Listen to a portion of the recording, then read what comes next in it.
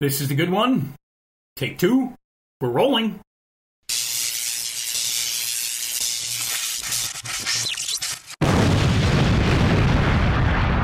This is a dramatization. The Malady Men are okay. Scott, why did you spill Mountain Dew all over the controls? Why are they smoking? Oh, God. I think the Focusrite is dead. Wait. Does that mean we're not recording today? That means it's pretty much impossible to record with any quality. Well, that's just smeggin' great. It is, because you know what? It's an excuse for me to go blow money on another gadget that I don't need and spend far more than I have to for equipment that we don't justify with our listener base. Yippee! Sounds good to me. Burning up money away!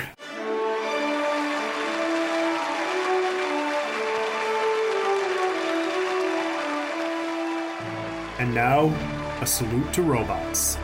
This new special from Sci-Fi Malady will pay homage to a robot of special distinction. For today, we are honoring Voltron.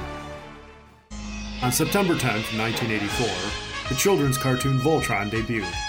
Marketed as Voltron, Defender of the Universe, the show followed 5 space explorers: Lance, Princess Allura, Meaty Hunk, Pidge the Weenie, and their leader Keith, as they pilot the 5 separate lion robots that combine to form Voltron, the Defender of the Universe.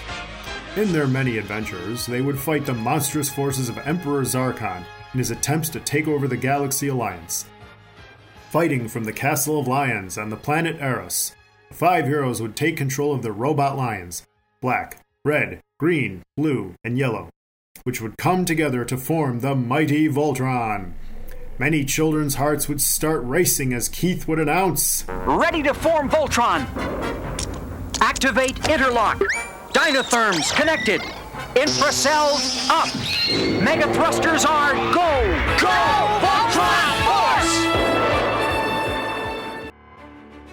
Of course, being so excited, no one ever asked how during this overly long transformation no monster ever took advantage of their vulnerability and destroyed Voltron mid-transformation.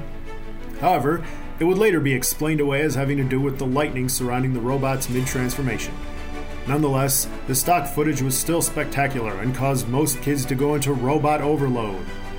To cap off the transformation, Voltron would form from pure energy the Blazing Sword.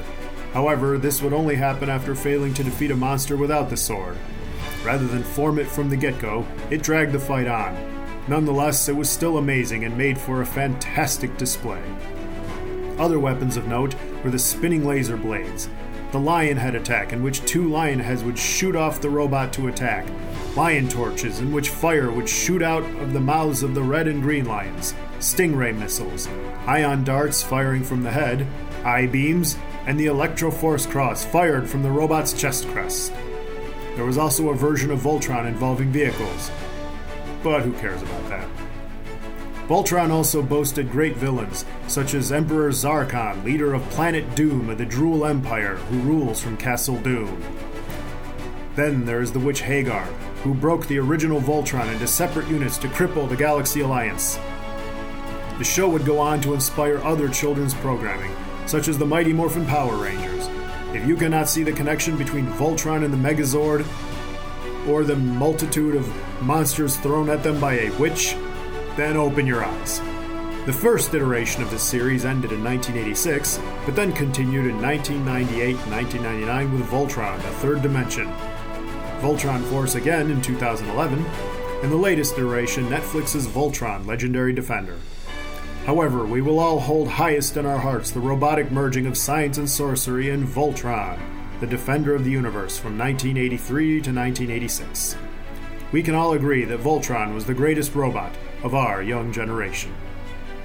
That and that Pidge is a weenie and who cares about the vehicle one.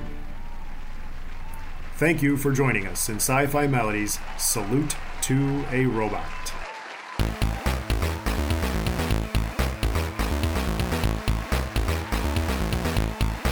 Whoa there, it's me, Rockstar. What? If you want to find any of these podcasts, where can you go, Rock? Oh, I don't know. How about ravinglunaticmedia.com, ravinglunaticmedia.com, ravinglunaticmedia.com? Make sure that you stay sick, sickies.